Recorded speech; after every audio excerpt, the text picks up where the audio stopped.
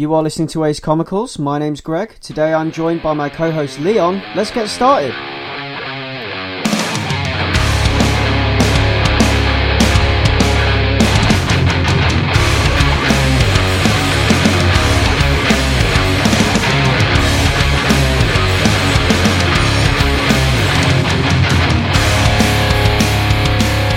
Hi guys, welcome to Ace Comicals episode 3. Today I'm joined by Leon and not Rahul because he's currently holidaying in Japan. This is the first of what we've dubbed as the talkie episodes, where we will discuss freely our current reads, new discoveries and general thoughts and feelings regarding the medium. So without further ado, let's get straight into it. So Leon, how have you been? Not too bad. Just been a normal week, you know, a lot of work, looking forward to the weekend, but still found some time to read some comics. Missing Rahul. Hope he's having a good time over there in Japan. We miss him terribly. His little face. Yeah, he's having a great time. We shouldn't have any sympathy. We should just be pure jealousy. That's what it should be. Yeah, he's living it up. I can't remember exactly where he is in Japan right now at the time of recording, but whatever he's doing, he's having a great time. He keeps sending us photos of food and stuff like that he's enjoying out there, and it's just, yeah. We should put him on a first strike for that. Yeah, exactly. I'm sitting there at work, and then I get this like ping on my phone, and I look, and it's just Rahul's, hey guys, check out today's dinner, And then I look at my meager rations that I brought to work with me. Usually I take cereal, so I've got like a bowl of Shreddies, and I'm just like, oh. Whereas me with my tuna sandwich, he's living it up in a restaurant. Yeah. Anyways, so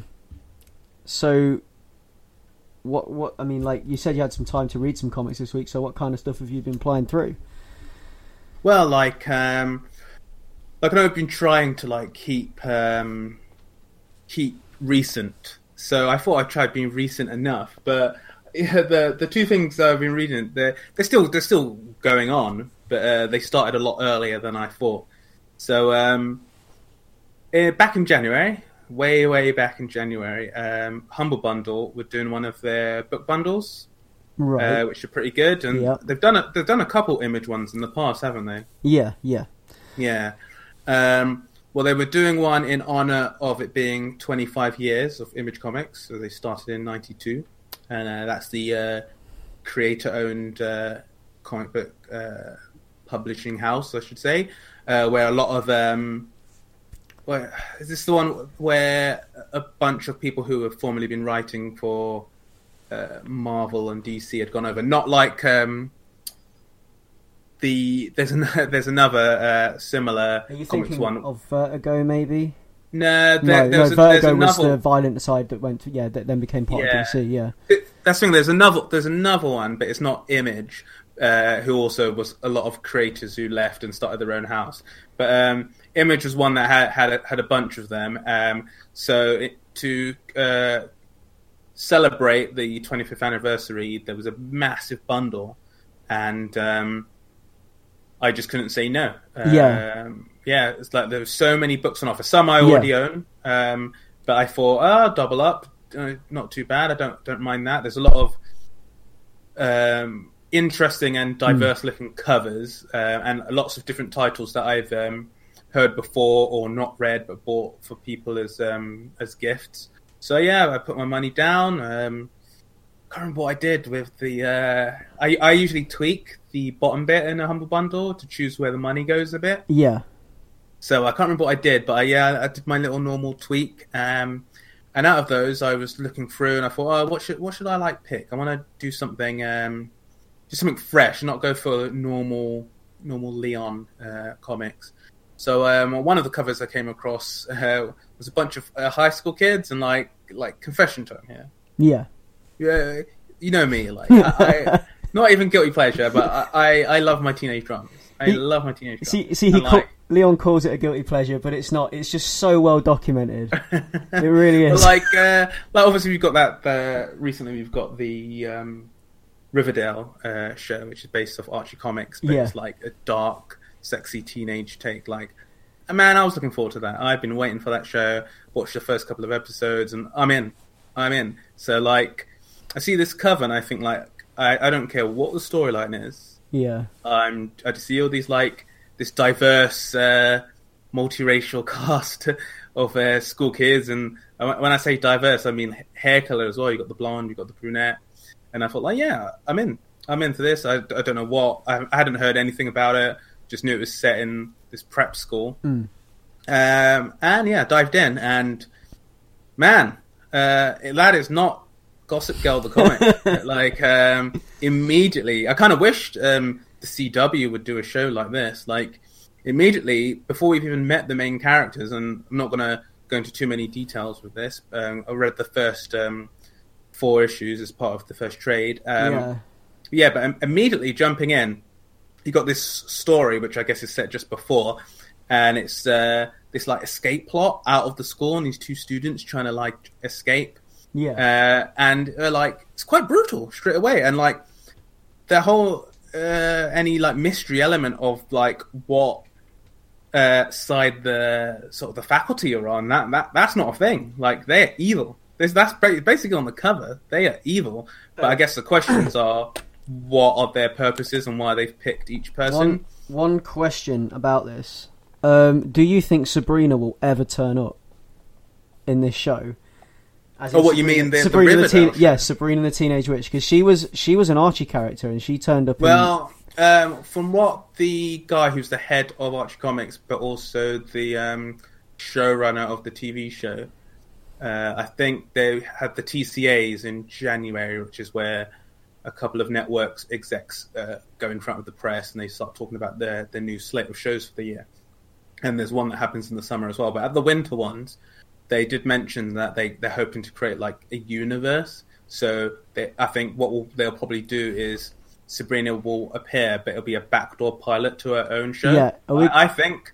Yeah. I don't know how magic is going to work in that world, but I think that is. Yeah. I think that's the intent. Are we going to get a super moody, like the movie The Coven? Are we going to? I would kill for that. Are we going to get that, but Sabrina the Teenage Witch? Because that would be amazing. Coven the TV show, yeah, I'd love that.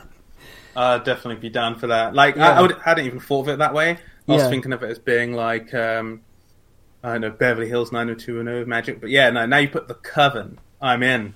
I am in. Because the way you've described the show to me, I think that would be the fit. And with like this recent resurgence with like the whole like, late 80s, 90s aesthetic thing, you see people dressing that way, and you get a lot of music that kind of takes influences from back then now coming back up to the forefront.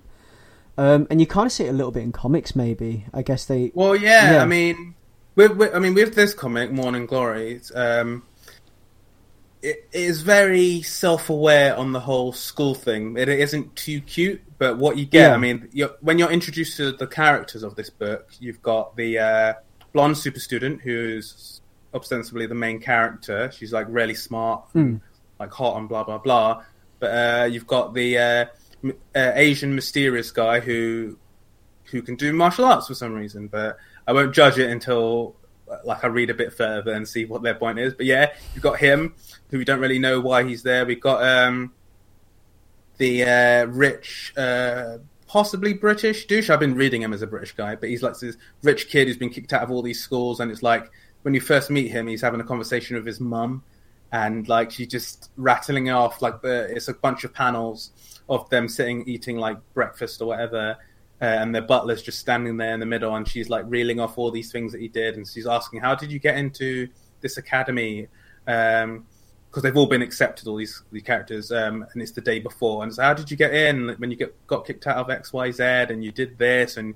And the stuff that she lists is so dark, like straight off the bat. And then one of the questions she even asks is, it's like, because his dad's dead, and she's like, "Did you kill your dad?" Like it's just off the cuff. Yeah. But the thing that's not even what she's angry about. She's angry that she's banned from Martha's Vineyard because of him. So it's like you get these like cool introductions. You get like there's an Indian girl who like her panel's just her saying goodbye to like these guys who are boyfriends, but like in different times. So it's like saying, "I'm gonna miss you. Don't forget about me. Don't date anybody else." And then she does it again. Then she does it again, and then jumps in a cab with loads of presents. And then you've got the everyman redhead boy, who I think is sort of meant to be the other main character, and he's a character who seems like he's got a bad relationship with his dad. His dad doesn't care when he's leaving and all that. And then you've got emo redhead girl. I'm calling them all these because I can't remember their names, but these descriptions are way better. But like you got the emo redhead girl who she's introduced. She's from she's from some mid-state area, and her like dad and brother like run a farm, and their commentary, like the panels go back and forth between us seeing pages from her diary and them commenting on it, and they've just accepted that she's like really, really goth and dark, and they're like, oh, we're happy for her at this school, hopefully she can get out more and do more stuff. And it's like, yeah, we're just not capable of taking care of her. Go to this school and be less weird. Yeah, but it's funny because they've all been accepted into this like prestigious prep school, and it's like, oh, it's the place you want to go if you want to go to an Ivy League school. So they're all like super hyped for it, and they get there and things are like really weird. Like you got this, they've been shown this video, this instruction video of like, introduction video. It's like in between the frames, there's like weird stuff like sacrificing of a goat or something, and like this is issue 1, and then someone's like, did I just see? But it's all like played over, and the tone of this is really weird because it does towards the end of the first issue. No spoilers. Things get really weird, and it's no longer this is a high school show as a comic book. No, this is a crazy sci-fi show with lots of crazy stuff happening, and like in ways it reminds me of a bit of Kingsman, the film, like where like when they go to. All these top students go to the school to be trained to be like top secret agents. Yeah, it kind of has that framing, but the people training them are I should say in inverted commas, are way more antagonistic, and it seems like there's a way darker premise. So yeah, it's interesting. It's very, very weird because the tone is like weird. Like sometimes it feels like it's being like self-serious, not really self-serious, but like that there's a plot in terms of like everything's. I guess self-serious is right. Like it's taken itself at face value, but then other times it dips into like Crazy Town, where it just and everyone is very matter of fact and just accepts all these crazy things are happening. People are like dying, or like really odd stuff is happening, and people are just like, well, that's weird. Something's not right about this. Like, it's really odd, but I'm not sure if that's purposeful. But if it is, it is interesting to read. And like I've seen it described, like reading up about it since reading it. It's like around the time I think in the run up, people were describing it as Runaways meets Lost. Yeah. Like, you know me, I'm a massive Lost apologist. Like I've not got time for your Lost negativity. I mean, last season has some issues, but I think it's a great show. But I think what this shares, if anything, with Lost, is the feeling that some of the mysteries are just being pulled out of their butts, and like they're just like throwing everything at the wall and seeing what sticks.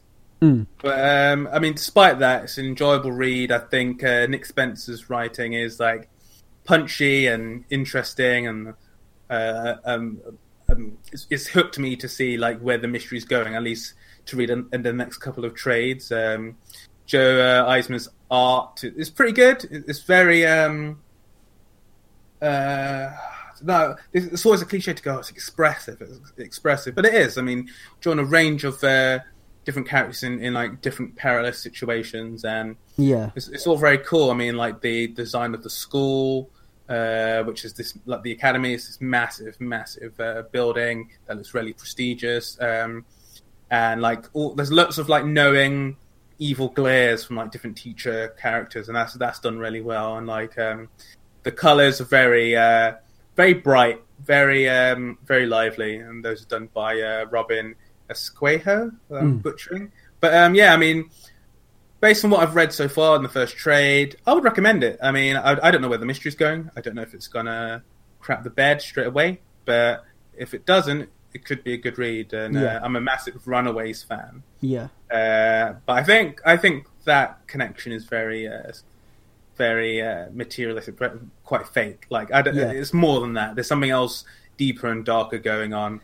Right. So I'm interested to see where that one goes. See, my reading habits in no way reflect my watching habits, because at the moment I'm not watching a lot of TV. I'm eagerly awaiting the Iron Fist series because I want to get on that when that starts on Netflix. That's sort of soon. Yeah. I'm really like getting amped for that, because that is going to be soon. Actually, it's imminent.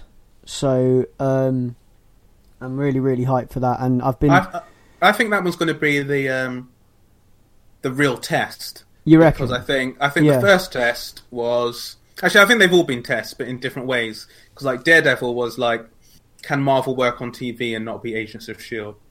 Yeah. And can they do a darker show that people will still enjoy as being part of the MCU? And they proved that, yes. Okay, can we do a show that is a superhero show, but not really, and it's about dealing with abuse, and with Jessica Jones, and they did that. And it's like, okay, can we do a blaxploitation superhero show, but modernize it and have it so like 90% of the cast are black, but it's not really. It doesn't feel like it's any type of like statement or whatever. Yeah. And they did that as well. So with this one, this is the trickier one, because it's like, can they do this show about this white dude who gets kung fu powers? But I think they'll be able to pull it off. See, it has a real danger of coming across like one of those, what I call them, tacky special effects filled shows that you see a lot of. You know, like these like magical item shows and things. Yeah. I don't know, it has... I don't know how best to describe these shows, but they're like these tacky fantasy sci-fi shows that seem to pop up all the time. Ones with like no budget, but they're still trying to pull stuff off. Yeah, and it has this real danger of turning into that. But you know it's got backing, because the others have had backing, and it's on Netflix, and it's their baby. This Marvel shit is their baby at the moment. Yeah, and this is going to be the show that leads directly into Defenders, which is their big culmination point for this. So I guess it's the end of what you could call the MCU TV phase 1. So it's really important. And I'm hoping it doesn't fall short. But from the looks of it looks so far, it looks real good. So far, well, you know what it needs? Because the trailers, I've only watched the one of them, and it was all right. It doesn't really, I don't really know its character, and I guess that's because maybe I'm least exposed to Iron Fist as well. But what it needs is like Daredevil, that has really good action. Yeah. And what I noticed, even though I really like, I like Jessica Jones and Luke Cage more in different ways. Like I like each of them for different reasons, but like the action in Jessica Jones really let me down. And then the action in Luke Cage was a bit better, but it didn't achieve what Daredevil was achieving. So I'm hoping that with this being kung fu, that they go back to those Daredevil levels of really good choreographed action. Daredevil was action. Jessica Jones for me was psychological. It's kind of like a thriller type thing, more than an action thing. But they still tried to have these poorly shot fights from time to time. Yeah, I didn't think it was all terrible. The bar fight was cool. Yeah, that's true. There was a sick bar fight in there. I have to say that. And like Luke Cage rushing down the central house in place where they were storing all the stuff. Yeah. That was cool action. Yeah. The other scenes were shot just not imaginative at all. No. But we'll see.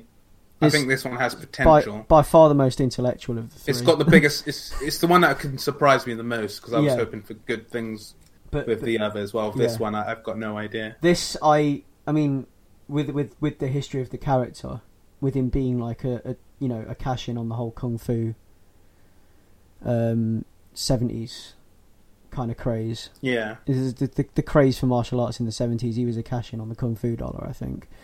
But he's in his own right a pretty cool character anyway. If you've ever read any of like the older like Iron Fist comics, or he's grown into a character in his own right. He's not just a shameless cash-in anymore. I mean, I don't think he really was that shameless a cash-in in the first place. He was still a pretty well constructed character. Yeah. And each of these shows so far have been good at reinventing all of the characters. Even like the ancillary characters. So like Kingpin and Punisher in Daredevil. Elektra. Elektra. Like, everyone's been reinvented to be really cool. So I've got hope. I've got hope, and this is why I've got such great hope for it, because of the quality that they've already pumped out with the previous 3. But I'm following on from that. I guess in the hype running up, I've picked up the Genndy Tartakovsky Cage comics. Oh yeah, which started last year and ran up to I think they might have finished this month. I'm not too sure when number 4 was, whether it was end of January or beginning of Feb. But so just 4? There's only 4, yeah.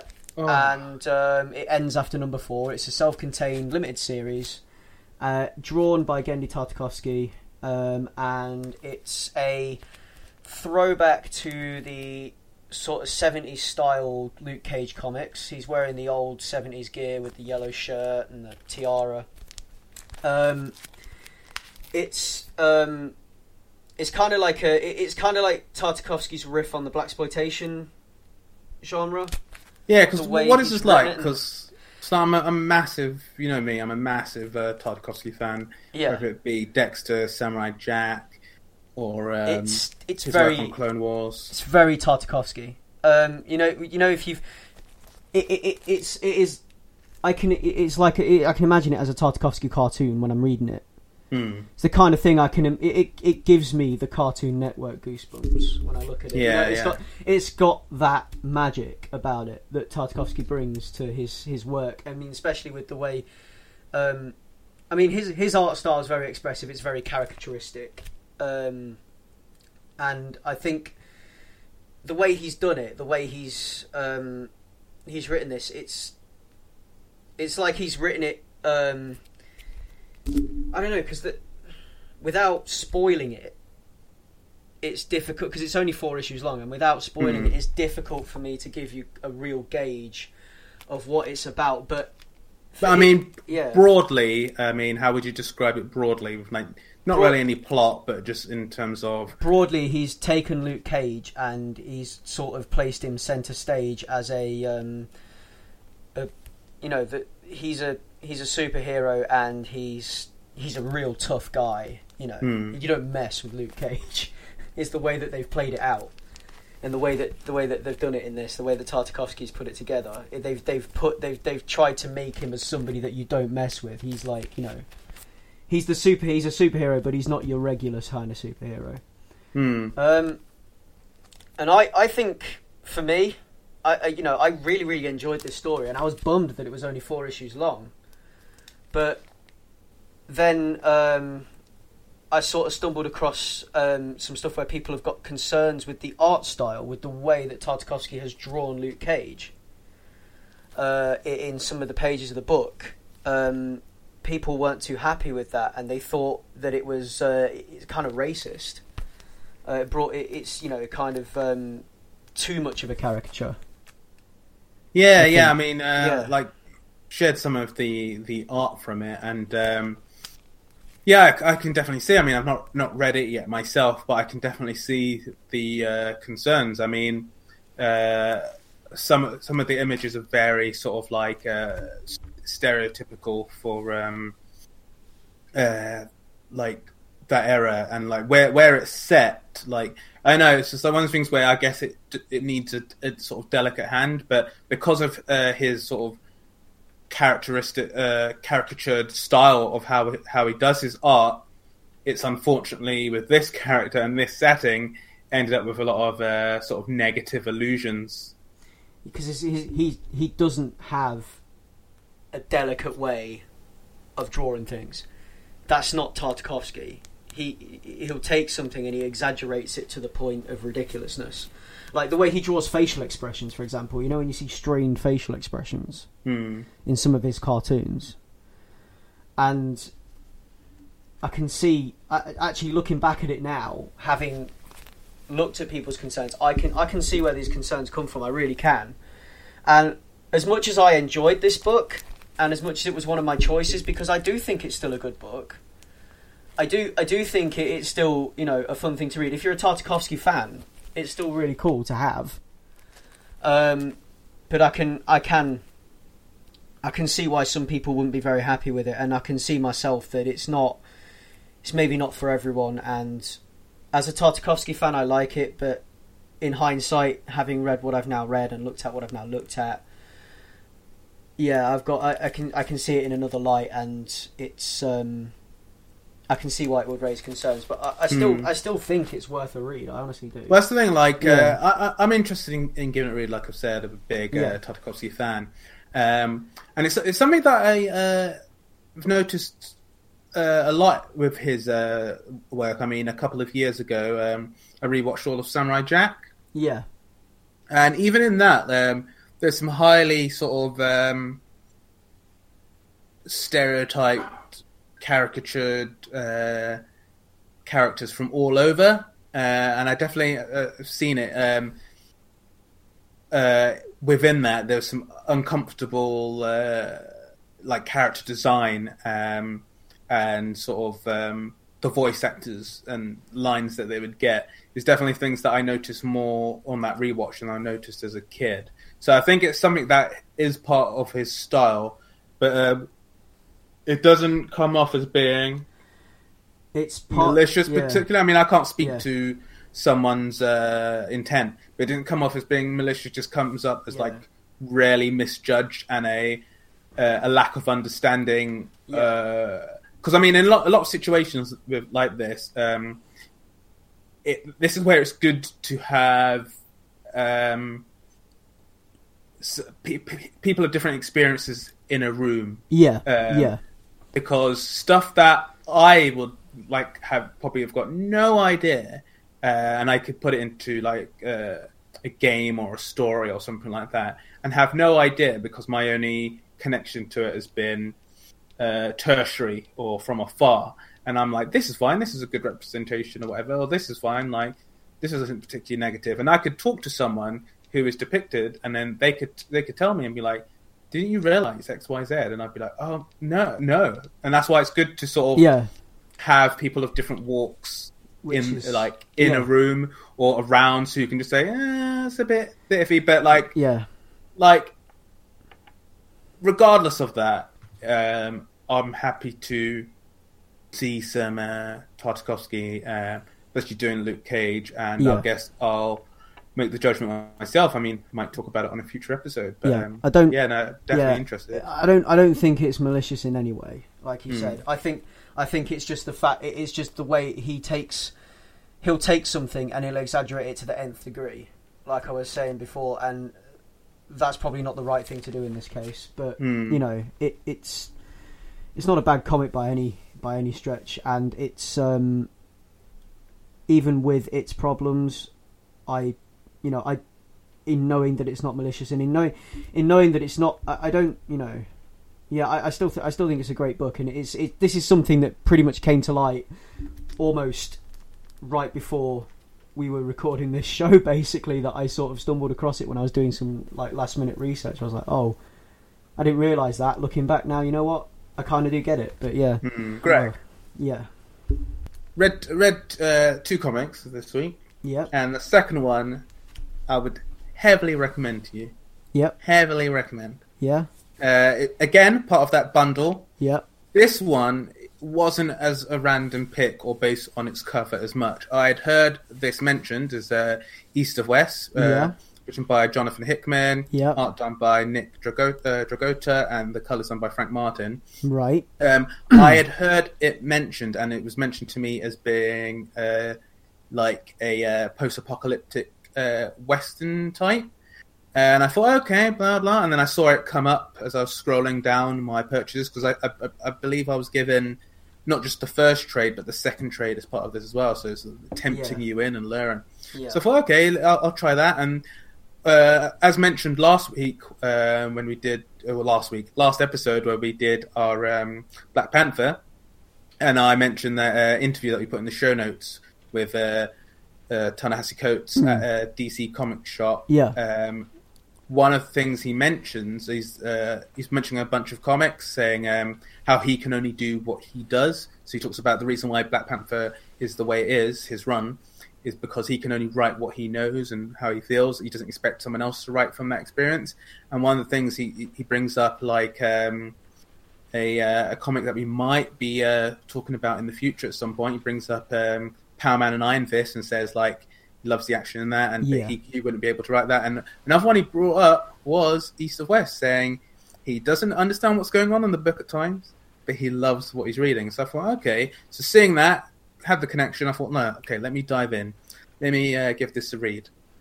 So I mean, I won't go deep into the story, or I'll just say it's a sort of it's an alt history book, but it's set in what would be our future. But yeah, essentially the American Civil War didn't end when it ended. Instead, it raged on for ages, and the Native American tribes got involved, and then a sort of meteorite comet crashes in a part of America during that battle, during that war, and all of the heads of the main tribes, who were 7, I say tribes, the different forces, whether they be Union soldiers, Confederates, or whatever, they reached an armistice at the place where it hit, because they believe it to be a sign of something bigger than them, like the end of the world or something.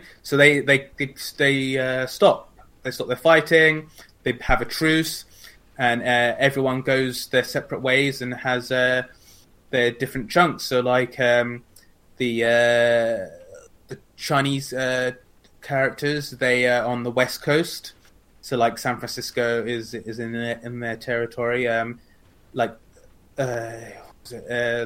New Orleans is that has a monarchy in place, and that's like by like former, I guess, the descendants of slaves after the Civil War, who are now like kings there.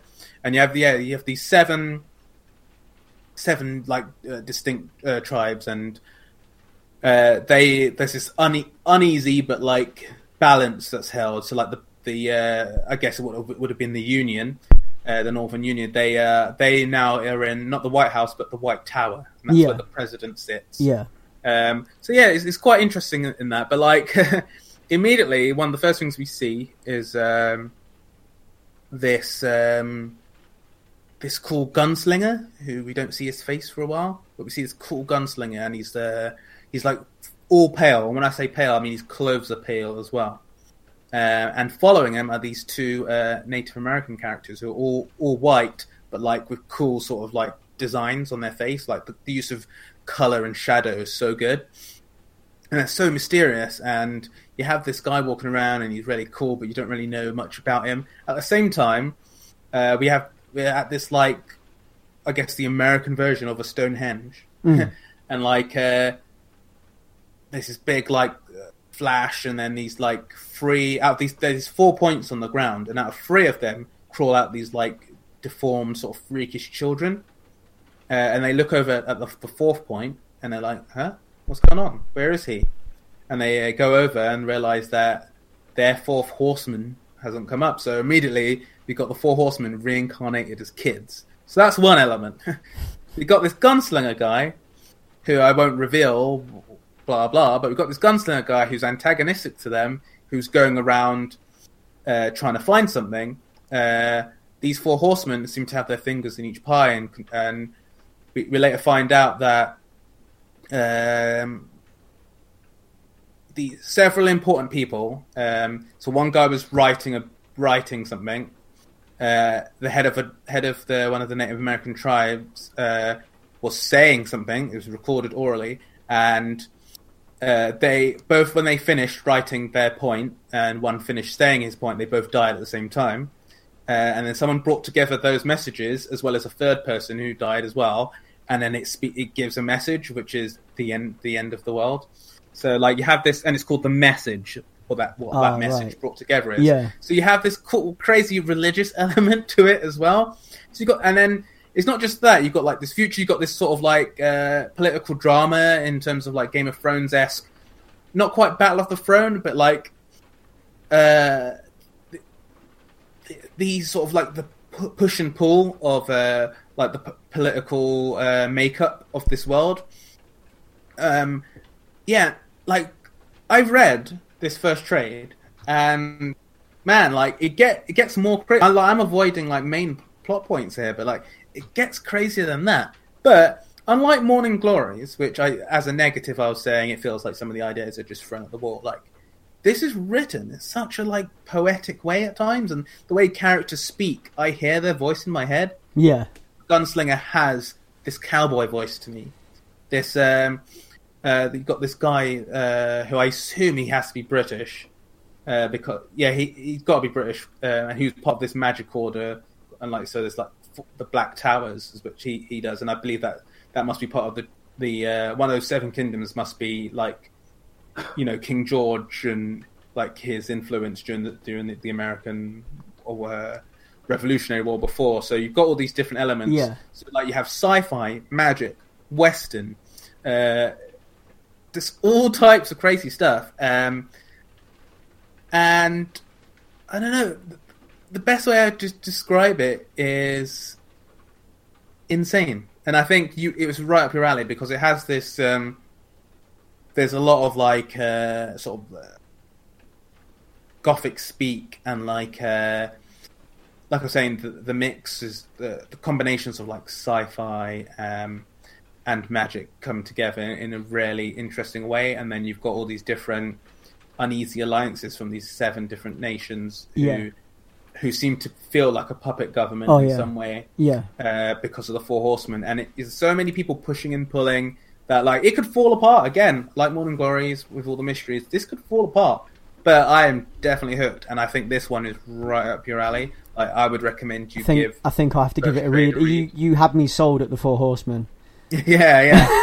And that's just the very beginning. And I love the American West anyway. But, you know. But like, oh man, the art, the art is really cool.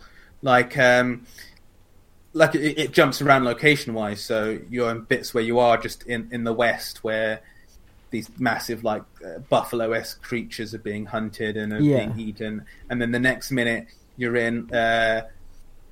In like what looks like San Francisco, and the Golden Gate Bridge, it looks more traditionally Oriental design. Yeah. And then you go to another bit which is like a canyon. Yeah. So it's like the Grand Canyon, but there's skyscrapers inside it. Mm. So like every different part of the nation is built up in a different way because they all went their separate ways and have this uneasy alliance.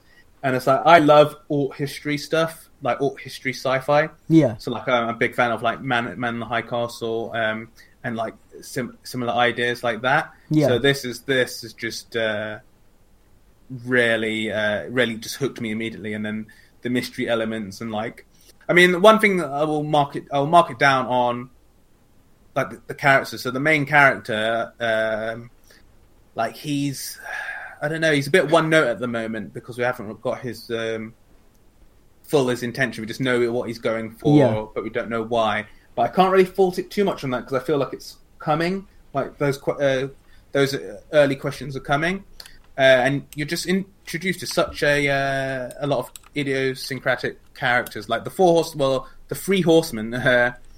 They're like just so interesting in how they have this sort of weird. Not even postmodern, but this weird sort of matter-of-fact look on their life and their reincarnation and their favourite parts of killing people or like being reincarnated and being kids again and stuff like. There's a lot of sort of commentary on that going on at the side, as well as like the poetic language. Like when 2 characters are talking, it's just really nice to read. Like and like I said, the accents immediately pop into your head, and it has this sort of not musical, but this nice rhythm as each character converses. So I'm quite taken by that. So like like with Morning Glories, I'm definitely going to read on. I'm definitely going to at least read that second trade and see if it's something that I'm going to invest in further. So for me as well, I mean, as you're aware, Leon, I buy like a huge stack of comics like every week. And like the stack currently it's a lot of Wolverine.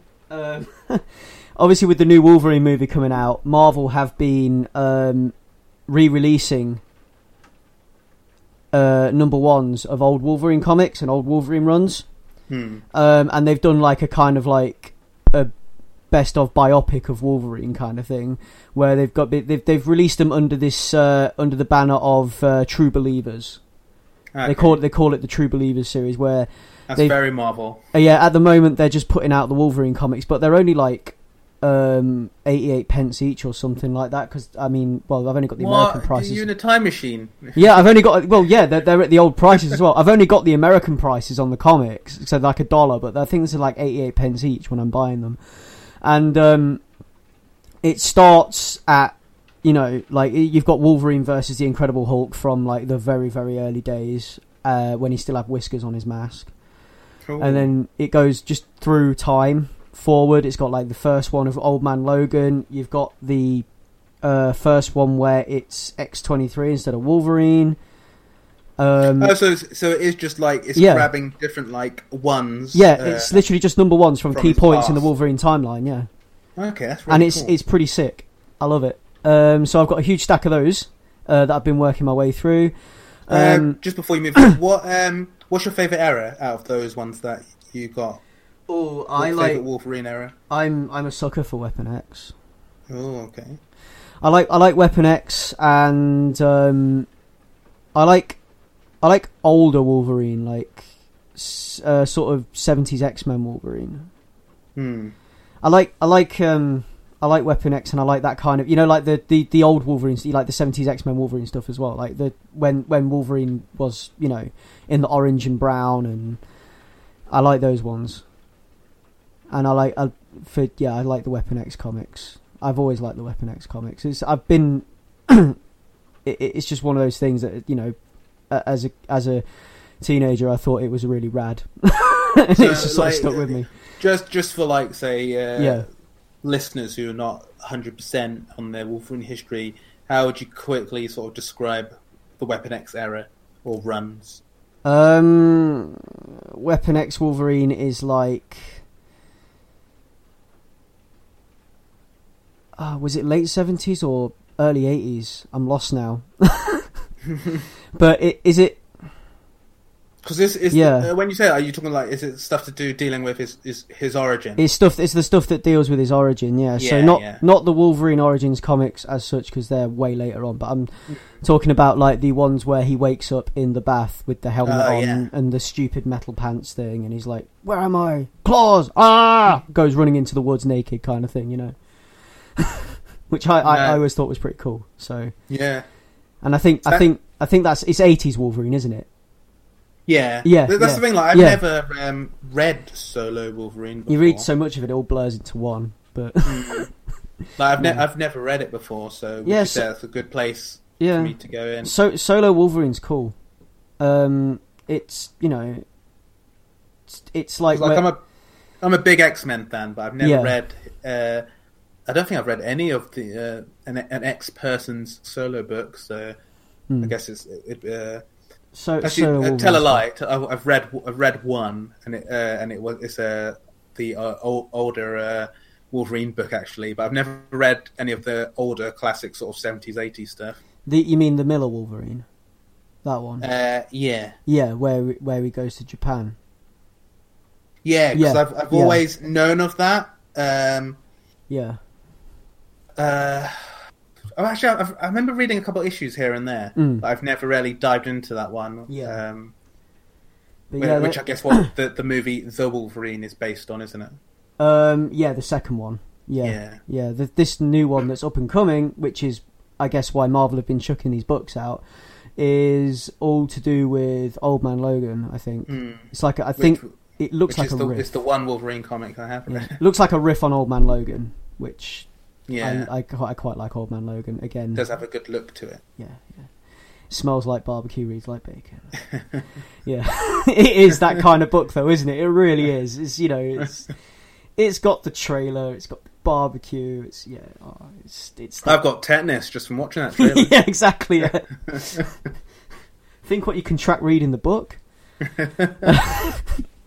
But no, it's and like most of the stuff that I've been buying this month has been actually because there's a lot of new. I've been keeping up with my IDW stuff, which I've been buying since last year now, where I got on board with the Revolution event they did, where they crossed over all the different Hasbro properties into one big universe, and they've still been publishing the different Hasbro properties with their own comics as well. So they've kind of got this combined universe now where they all pop up in each other's comics, and they've got one book that brings it all together, and then you've still got the separate lines as well. So you've got like G.I. Joe, Mask, Transformers, Micronauts, ROM. My pick of those is currently ROM and Micronauts and the Transformers books.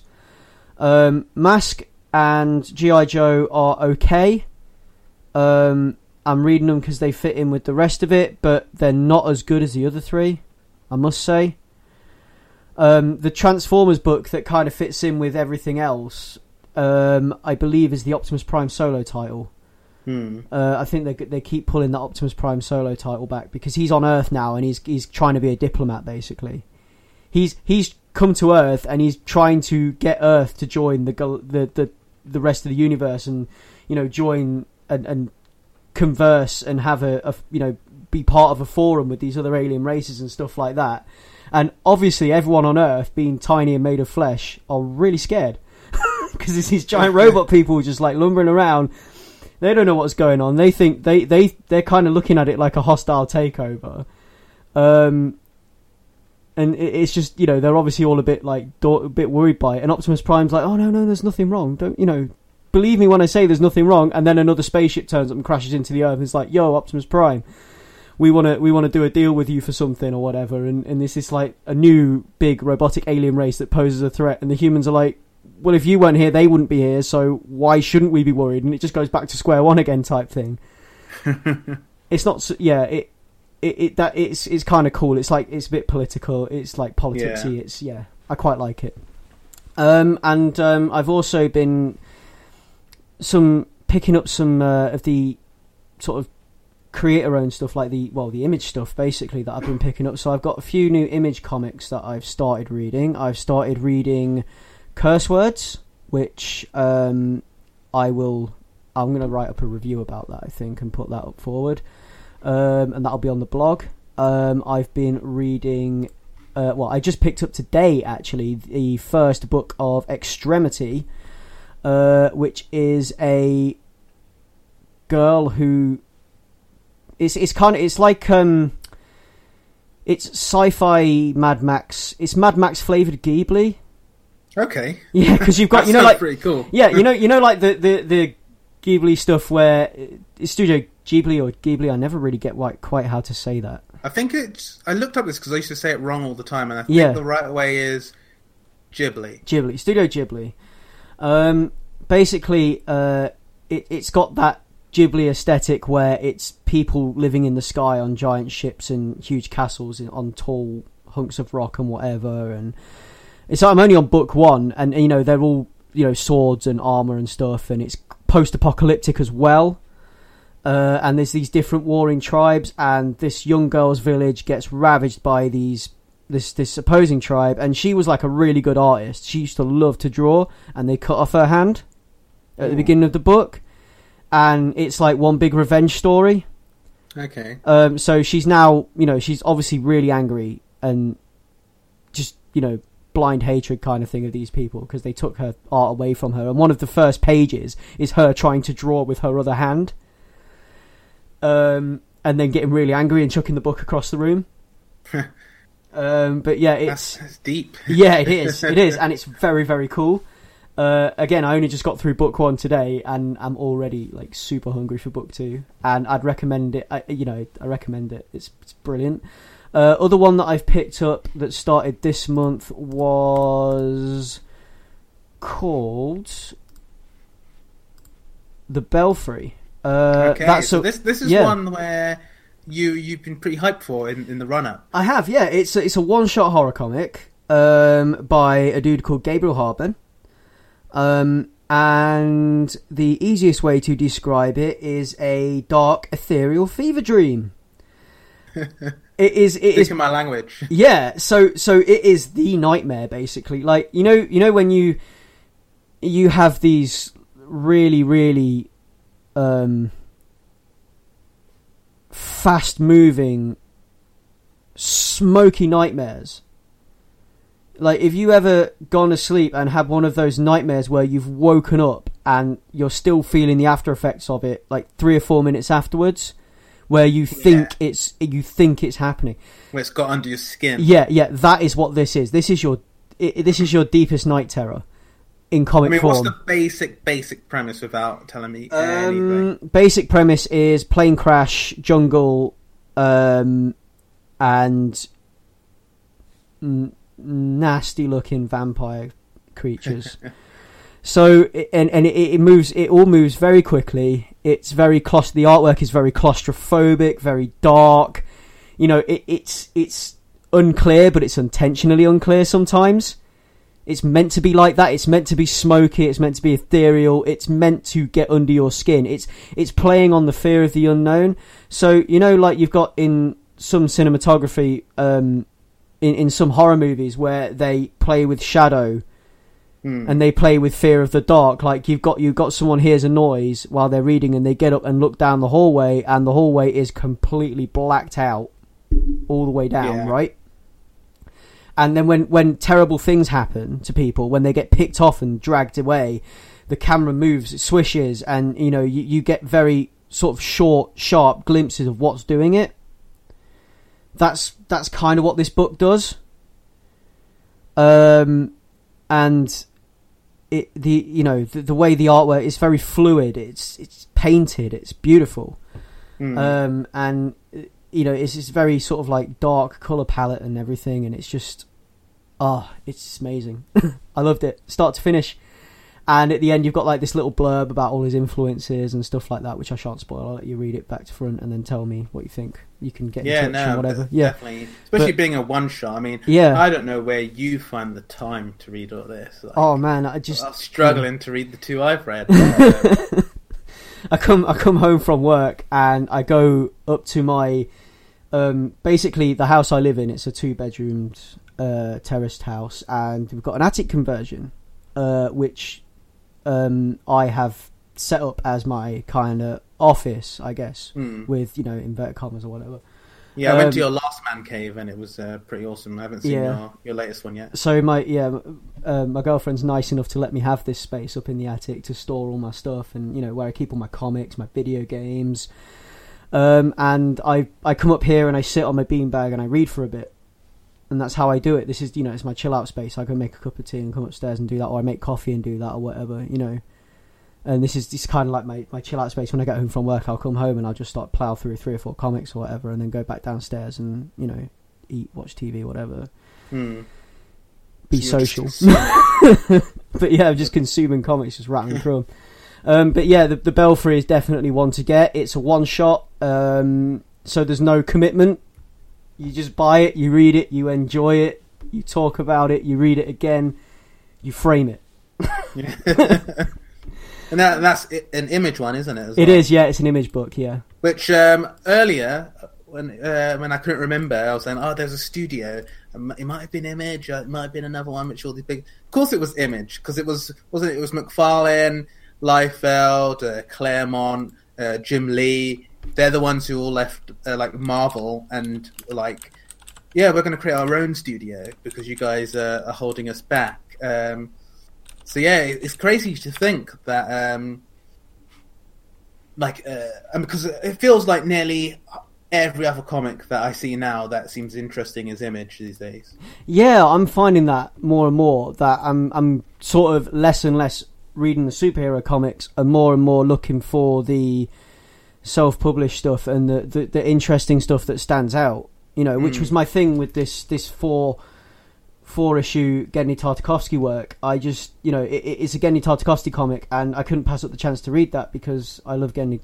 You know, I like Dexter's Lab. I like his cartoons. I like Samurai Jack. So, of course, I'm going to read a comic that he's drawn. The another one that I've picked up that started this month was The Old Guard, which is another Image comic about a group of immortal mercenaries. I've only read book 1, and it's basically they've been alive through hundreds of battles for hundreds of years, and they're just like this immortal band of soldiers, and they are hard as nails. And they do the dirty work, basically. They're in the modern day, they're mercs for hire kind of thing, and you get them to do dirty work, to go to little war-torn areas of the world and, do the things that maybe governments might be embarrassed to do. But in this one, they've embarrassed to do publicly anyway. Like they in this one, there's a hostage situation that they get sent to. So they're not entirely bad people. They're just all they've known is war, and they just do war. And they've been alive for so long that it feels like to them nothing seems to matter anymore. And it's a cool concept, and I want to see where they take it. I mean, I've read stories before, this concept of the immortal warrior. Yeah, he's ever present in many battles, and you can't kill him. And if you kill him, he just wakes up again on the battlefield. And interestingly enough, a D&D campaign that I've written has a character called Hod, Old Hod, who is an immortal warrior. He's fought through 500 years worth of battles, and he keeps getting killed on the battlefield and then waking up 2 days later with a chest full of arrows, just pulling them out and then walking on. He's like one of my NPCs. Okay. So yeah, I mean, pulling this back from the inner nerd back out to the sort of outer nerd circle, it's not so There's lots of layers. Yeah. This book is definitely worth a read. The artwork's pretty cool. It's, I don't know quite how to describe the art in this, because it's like almost like it's the paints are put onto the page without lines, and then lines are put on afterwards. Okay, so do you get some like overlapping? You don't get any overlapping, no, but it just feels like it's feels very liquid. And I've seen,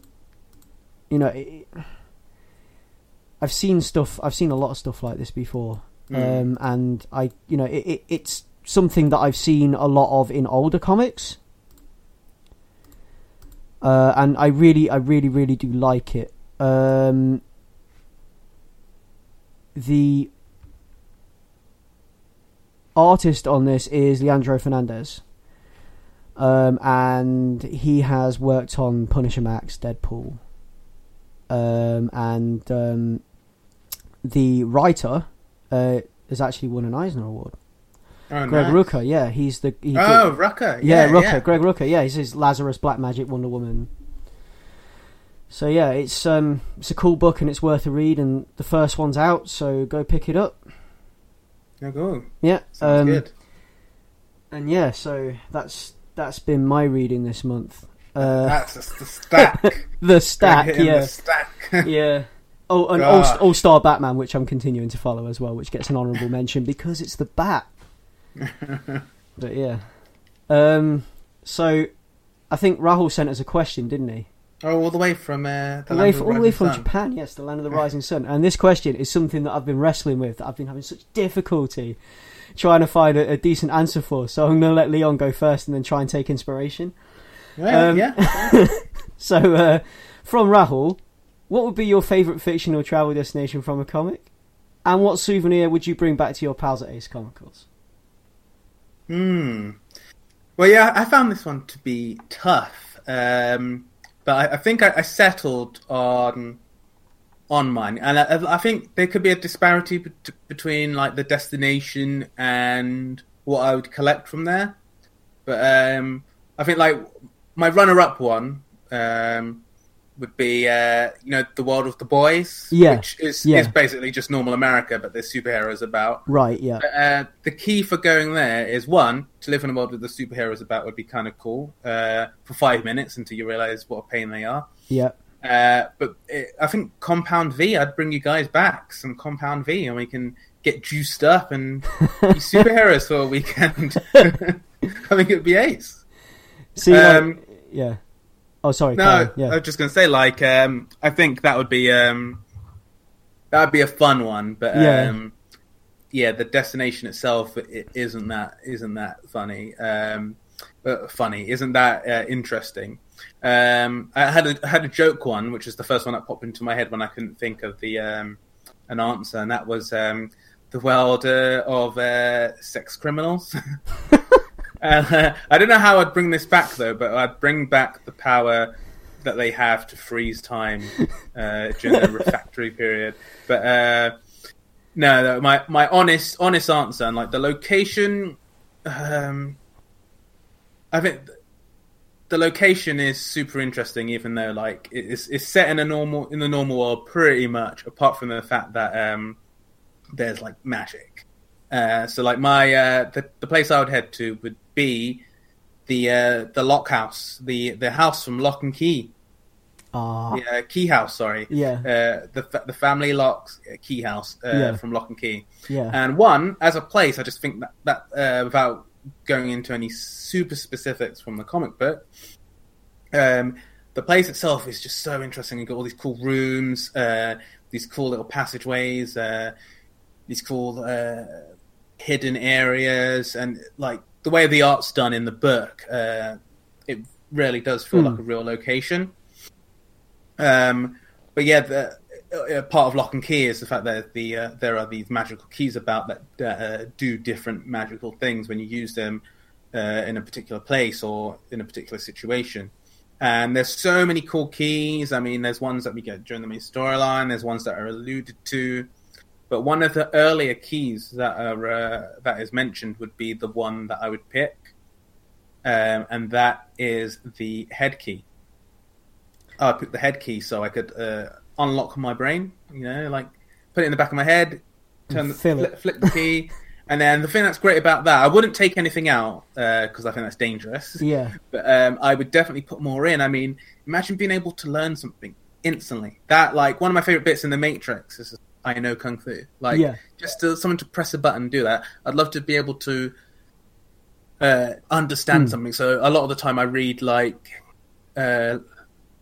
what I can understand of, like, different, like, science journals, especially to do with, like astrophysics and space science. I find that stuff to be really interesting. But there's a limit where my understanding just starts to hit a wall. And I'd love to be able just to feed in a Carl Sagan book, feed in some professor and someone working at NASA, feed in their information. Not to spoil the book too much, but putting it in there isn't necessarily comprehension. Yeah, which is true. Yeah, but I mean, I think popping that stuff in, so I got it to recall at the very least. Well, I got it to check out later. Would be, I think that'd be an interesting thing to bring back. And I mean, I'm bringing it back for you guys. We all get to like mess around with the head key.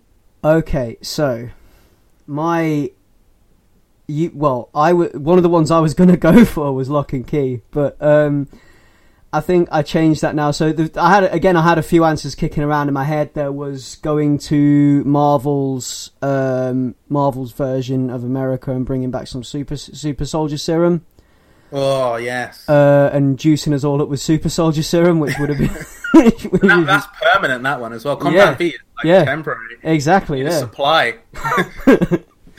Permanent. Super soldier serum is like one injection, and we're Steve Rogers. Yeah, all of us. One of my other ones would be, which is also permanent, but you've got to think about like the trade-off. So how ugly it makes you versus how badass it makes you. Like if I went to the TMNT New York and brought back some mutagen from Krang's hideout from the Utrom, from Shredder himself. Are you combining with an animal? Well, yeah. What do you reckon? Like, what animal? Would you be up for? What animal would you go for? I mean, I'd probably I don't know. What would I pick? It's tough. I'd probably go with like some sort of bird. I think. Yeah. I'd love to fly. I'd pick something gnarly like a gator. I think I'd go to the zoo and just like. Yeah, no, it would either be a bird, or if somehow you combine this with something else and they're able to get their hands on some dinosaur DNA, I'd be like a pterodactyl or something. Yeah, something badass like that. I mean, there is Retro Mutagen in the new 2012 cartoon. Donnie engineers a way to turn people back. But yeah, I mean, I think I think I'd bring back some Mutagen. I might bring back some pizza as well. Well, you gotta. Yeah, I might even bring Mikey back. No, I think it'd be too lit for us. You think Mikey'd be too lit? Yeah, I'd love to party with Mikey. I think it would be great, but I think it'd be better to like do there and then leave. Yeah. Because I don't think the real world is ready for Michelangelo. You think he's too lit for the real world? Well, yeah. I think he's too much. He'll be skating around. Yeah. With his He's a party dude, remember? Dude. That is his raison d'etre. But he can chill. He can chill. He sits and plays video games with like, with the Mutanimals, and he chills and eats pizza. He's got sweet nunchucks. Yeah. And he's just an all-round bro, Yeah, he's got to be fairly disciplined if he can handle nunchucks, to be honest. Well, Master Splinter's his dad, so... Yeah, I mean, they're very dangerous weapons to have. Yeah. He's a party dude, but he's probably like... I don't know, it's like... it's party in the sheets, but he's like... He's a pro on the streets type thing. Like, he's a pro ninja on the streets. He's bringing it. He gets work done before it's playtime. So yeah, TMNT New York, bring back Mutagen and pizza. I'd go to, obviously not at the same time because that would turn you into a horrific mess. One of the other answers I was going to give is that I might go to Gotham. Of course you would. Yeah. Of course you would. I'd just go to Gotham just to experience it. I mean, yeah, it's like proper dangerous. Yeah, Gotham sounds like the stereotype of Chicago, New York, and LA on drugs. All the worst parts of those three places are lumped together in one city. Why not come and visit Gotham? Book your stay. What would you bring back? What would I bring back? Risking your life. What are you bringing back? What would I be bringing back? Hopefully, my skin. I think I'd do a little bit of a tour of the city. I might go to Commissioner Gordon, get some GCPD junk, some pens and stuff. I might swing by Wayne Tower, get some Wayne Tower junk, pens, badges, that kind of stuff. To be honest, as we joke, it would actually be cool. Yeah, I'd probably go to the pier, to the abandoned fairground. Maybe pick up some of those snapping wind-up Joker teeth and a case of tetanus. I won't go in the sewers. You'd have to go to the gates of Arkham. Obviously go to the gates of Arkham and have a selfie. Get a selfie there. Yeah. Get a selfie at the gates of Arkham. Maybe I don't know. Maybe I'd find a way to befriend some of the Bat family. Like, might catch Robin one day. Get him to give me a Batarang or something cool like that. Some Wayne Tech, That'd be if you brought back a Batarang, that would be pretty awesome. The thing is, knowing me, I'd bring back a Batarang and I'd just cut myself on it instantly and horrifically. I'd just slice my hand open. Oh. Yeah, no, I'd go for that kind of stuff. I'd just do a proper tour of Gotham and hopefully not get killed. So what's your main one? What's your proper one? Main one, Mutagen, TMNT. Okay. Mutagen and pizza, yeah. So you're sticking with the risky radioactive poison. Risky radioactive poison, yeah, and party time with Michelangelo. Maybe. Well, that's worth it. That is worth it. Yeah, maybe I could join the Mutanimals. Also, I don't know if No, because the DC world doesn't count as the real world, does it? I was going to say in the Turtles Batman crossover, when the Turtles appear in Batman's Gotham, the mutagen deteriorates and wears off after a while, which is dangerous for the Turtles because it would turn them back into ordinary house variety turtles, garden variety turtles, whatever. But Joker does a deal with the Shredder, and he gets mutagen and uses it on the whole of Batman's Rogue Gallery. But after a while it wears off again, obviously, because mutagen deteriorates in Gotham in that world. So I don't know if that rings true, and if I could, momentarily transform myself into a badass crocodile man or something. I don't know, but yeah. No, yeah, I'd go there. So I guess that wraps it up. Yeah, you can find us on Facebook at Ace Comicals. You can find us on Twitter at Ace Comicals. You can find us on our website, www.acecomicals.com. You can find us on iTunes under Ace Comicals. You can find us on Pocket Casts. You can find our blog at acecomicals.wordpress.com. You can find us in a plethora of places. You can contact us everywhere. You can contact us at acecomicals@gmail.com, or you can contact me directly, Greg at Bato on Twitter, if you have any questions for us. Leon, where can we find you? I'm at Leon Everett on Twitter. Find me there. And if you want to you can get a hold of Leon through the Ace Comicals channels as well. That's been Ace Comicals. Thanks for listening. Ace Comicals over and out. Bye.